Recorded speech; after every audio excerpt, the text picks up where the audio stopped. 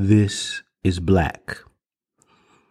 Recently, I was speaking to a person around the idea of what our elements of health should look like. And specifically, what I was talking to him about was we concentrate heavily on, are we eating right? Are we exercising? Yes, that's our physical framework. Extremely important.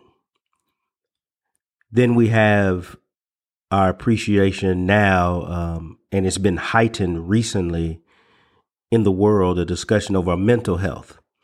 And we're not just talking about on the spectrum of real, serious, what you would call serious mental illnesses, bipolar and things like that. We're talking about areas of exhaustion and the impact that has on the body and stress and these things that build into other issues. We're covering the spectrum now around mental health, and I think that's important. We often talk about spiritual health. What centers you? Is it meditation, or another word for it, prayer? Another word for it, looking at ways in which we can engage in the spiritual journey through a yoga practice or through ceremonies like shamanistic ceremonies, etc. What is your practice that centers you and gives you that peace? But there was something I brought up that I think is not talked about enough, and that is the emotional state.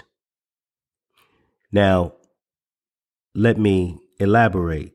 The emotional state is one where oftentimes I'm talking about not just the mental framework that impacts the emotional state. I'm talking about what happens when trauma sets in, when pain sets in, when you have these heightened emotional elements that have been created through various means, various constructs, and it impacts you so much that it causes a deep physical pain, meaning that this emotional state begins to create ailments in the mind, the body, and the spirit.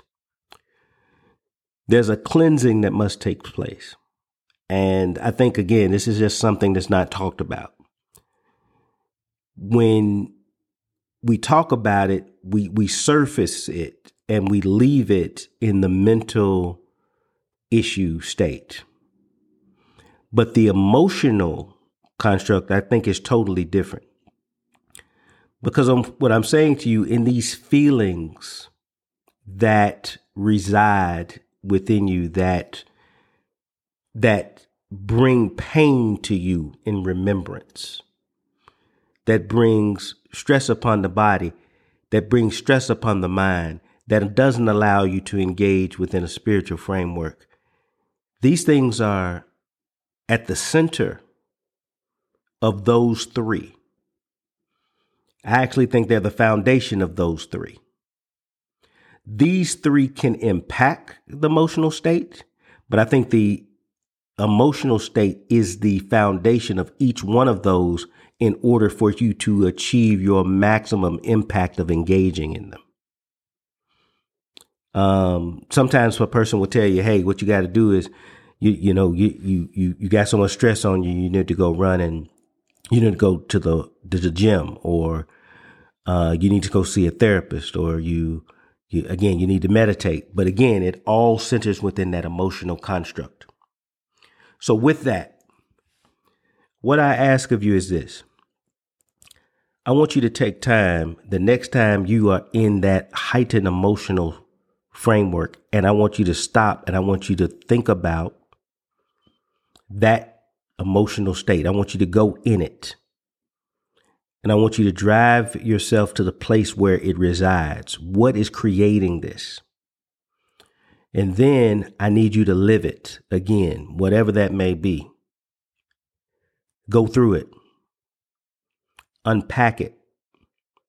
Once you unpack it and you know what it is, you have to then determine whether or not you have the strength alone to challenge it, engage it, and answer that fundamental question in order to let go.